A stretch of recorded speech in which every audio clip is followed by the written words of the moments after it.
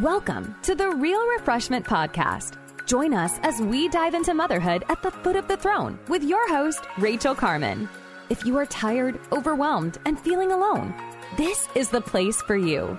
A place for real moms with real stories, seeking real refreshment found only in the living God. You can visit RachelCarman.com to join her online community of moms who are taking the dare to be in the Word themselves as a top priority in the journey of motherhood. While you're there, be sure to sign up for updates, and you will also receive a free gift from Rachel when you sign up. All right, let's kick off this latest episode of the Real Refreshment Podcast. Here's your host, Rachel Carman. Okay, moms, Rachel Carman here. We're going to kick off this podcast with some foundational teaching that it can't be exhaustive, right? Because I want to start off by talking about who is God.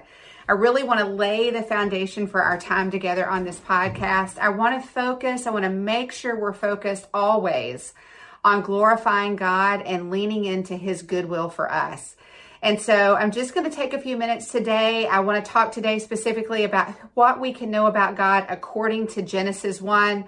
I've got my notes over here. I've got tons of things that I want to talk to you about. I would encourage you, after you listen to this, to actually take some time to read Genesis 1 and 2 yourself and make some notes and lean into the truth of this teaching. Dare to seek to know who God is more deeply than perhaps you have in the past. Maybe you've always grown up in the church. Maybe God has been someone that you've known since you were tiny.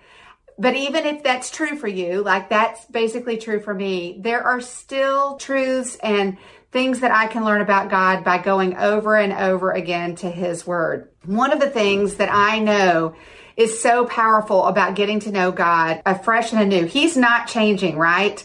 But He is in the process of changing me, of growing me, of transforming me. I love Jamie Smith talks about recalibrating me over and over into the image of His Son. And so that's the power of reading His Word over and over and over. I've got my Bible open here, right here on top of my computer as we study today. And again, we're going to be looking at Genesis 1 and 2. Who do we see God to be in this Word? Now, I want to caution you, very often the trend right now in progressive Christianity is to look for us in God's Word. We want this Word of God to be about us, but we need to remember that the central figure is God Himself, the Father, the Son, and the Holy Spirit. This isn't about us unless we're talking about what it can do to change us into the image of God's Son, Jesus Christ. So let's make sure when we're studying God's Word that we are seeking to know Him and to apply the truth of who He is and what His truth teaches to our hearts and minds, and let it do its amazing work that way. Look, as you get to know who God is, it changes everything. It changes everything.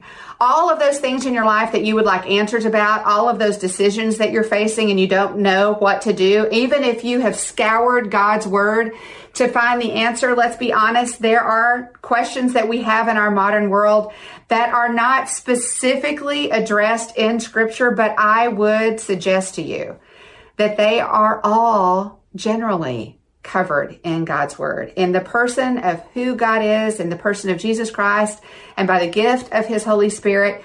We know that the answers are found in Him. And so again, as we dare to lean into Him and trust Him and seek Him, He does give us the direction we need for our lives every single day. That's why I believe it's so important that we dare to get to know who God is. So today, again, I'm starting in Genesis, and I want to look at chapters 1 and 2. And we have here these glorious words in Holy Writ: in the beginning, God. In the beginning, God. Those are powerful words. And if you've been raised in God's church, maybe those are words that you read over. Maybe that's just so blah, blah, blah, blah, blah for you. You've heard it your whole life. But I just want to dare you just to settle in. In the beginning, God. Do you hear it?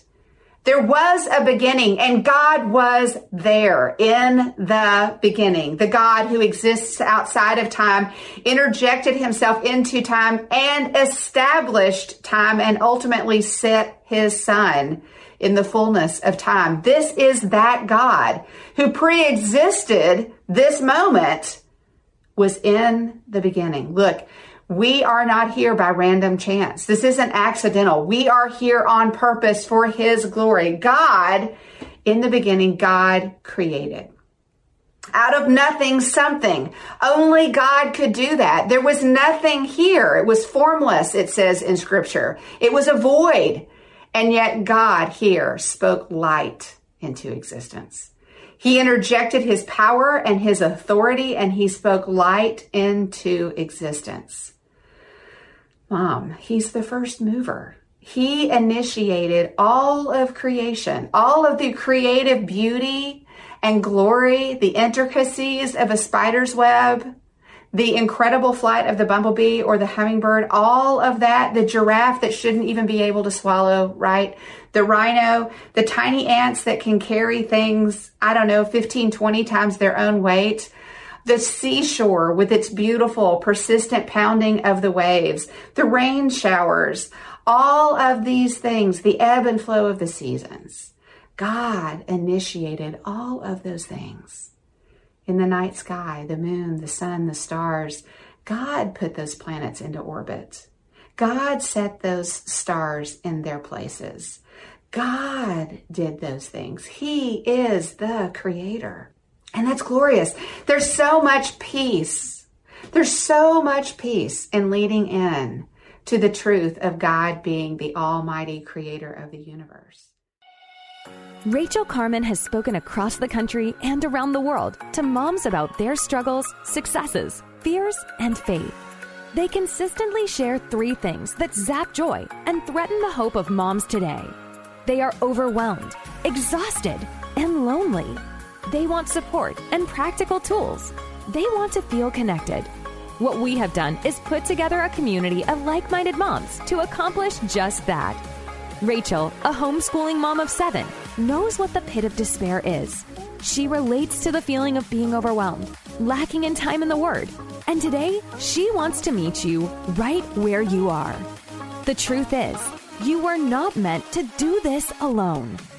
In the community, Real Refreshment, she will help you learn how to get done what needs to get done, how to study God's Word during your season of motherhood, how to make the most of the time given, and how to do it in fellowship with other moms just like you.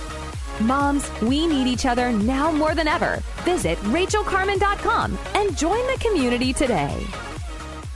So first, we see him as creator. Second, we see him as eternal. We see him as creator. We see him then, having created man and woman in his image, we see then that he has authority over creation. That's pretty significant, isn't it?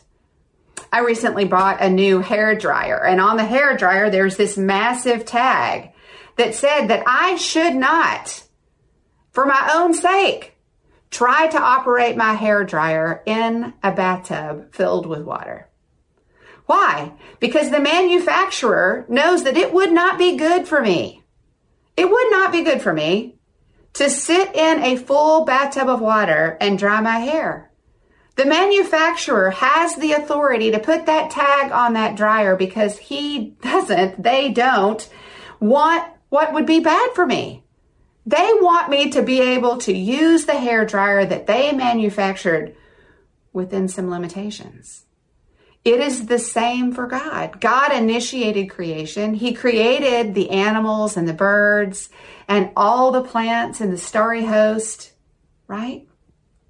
And by being the creator, he has authority over his creation. But what we see here in Genesis 1 is he's not he's not so set on doing everything himself. We see right here in the beginning of Genesis that he invites Adam to take his role in continuing on through creation. It says that God made Adam, right? And he brought all of the animals to Adam to see what he would name them. So God made the creatures, and then he asked Adam to name them. It's kind of an interesting turn of events, isn't it? God made all the creatures. Instead of going through the lineup of all of the creatures with Adam and saying, okay, so this is this, and this is this, and this is this. God didn't do that. He went to Adam and said, hey, I created these, but I want you to be my co-regent. I want you to name these creatures. Because you know what I want you to ultimately do? Ultimately, I want you to have dominion over creation. And one of the ways that you have dominion and authority over something else is by naming it. And so Adam named all of the animals as God brought them. But we learn that in so doing, there was not a suitable helper found for Adam. And it was the first time in the 6 days of creation that God said, this is not good. Man should not be alone. And so what do we have then? God, do you see this? God recognizes a need that Adam has, makes sure that Adam realizes he has that same need, and then God provides for Adam's need. Isn't that beautiful?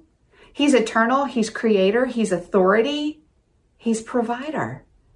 Here, Adam has a need. God recognizes the need and provides Adam's need.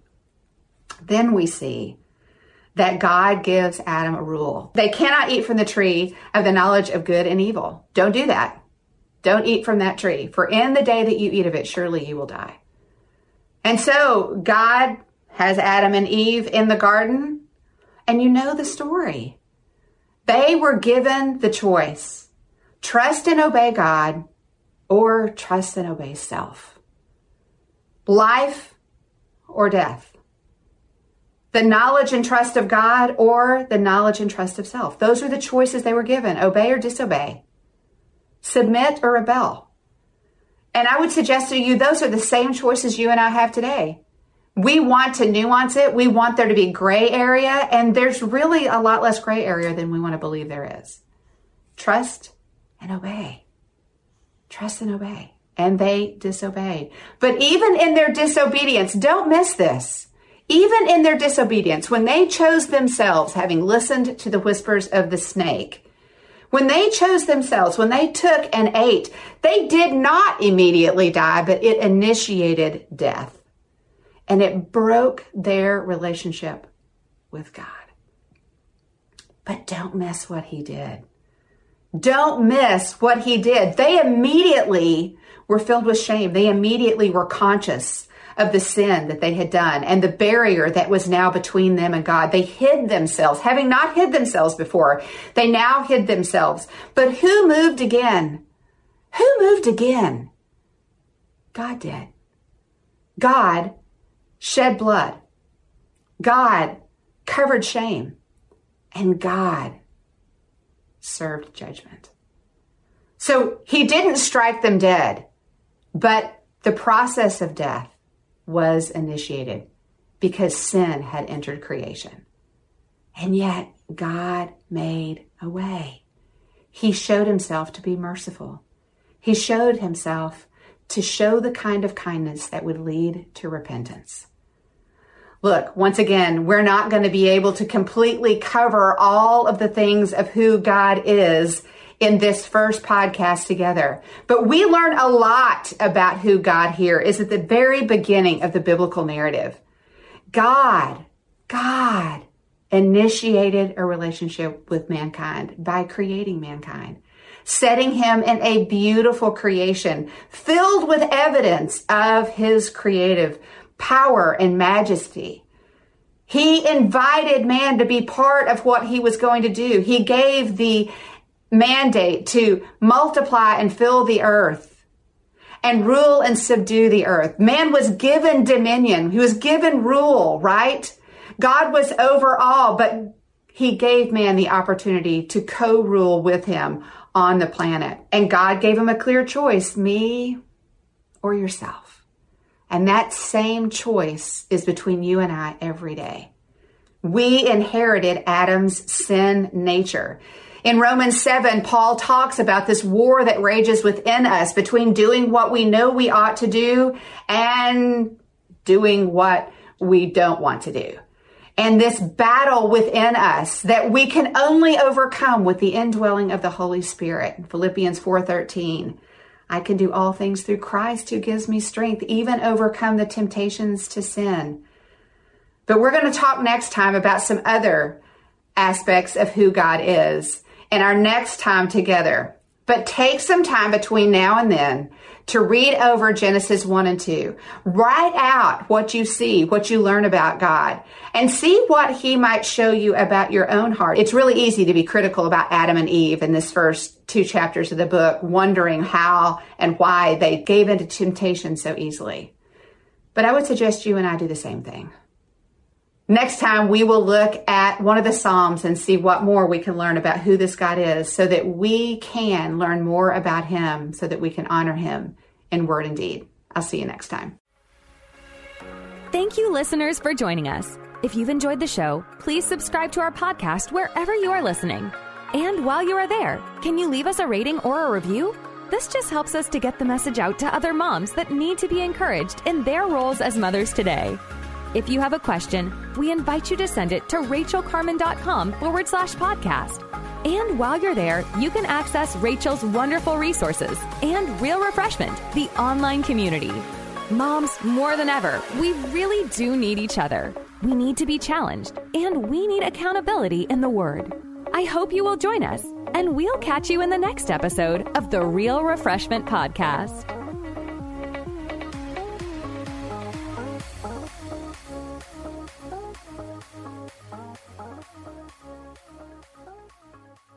Hi, I'm Becket Cook, host of The Becket Cook Show. I lived as a gay man in Hollywood for many, many years until I had a radical encounter with Jesus 13 years ago. Since then, I've gotten my master's degree in seminary and published a book called A Change of Affection. On my podcast, The Becket Cook Show, I sit down with fascinating Christian scholars and thinkers to address the lies of the culture and bring the biblical truth to bear on those lies. To start listening now, go to lifeaudio.com or search for The Becket Cook Show on your favorite podcasting platform.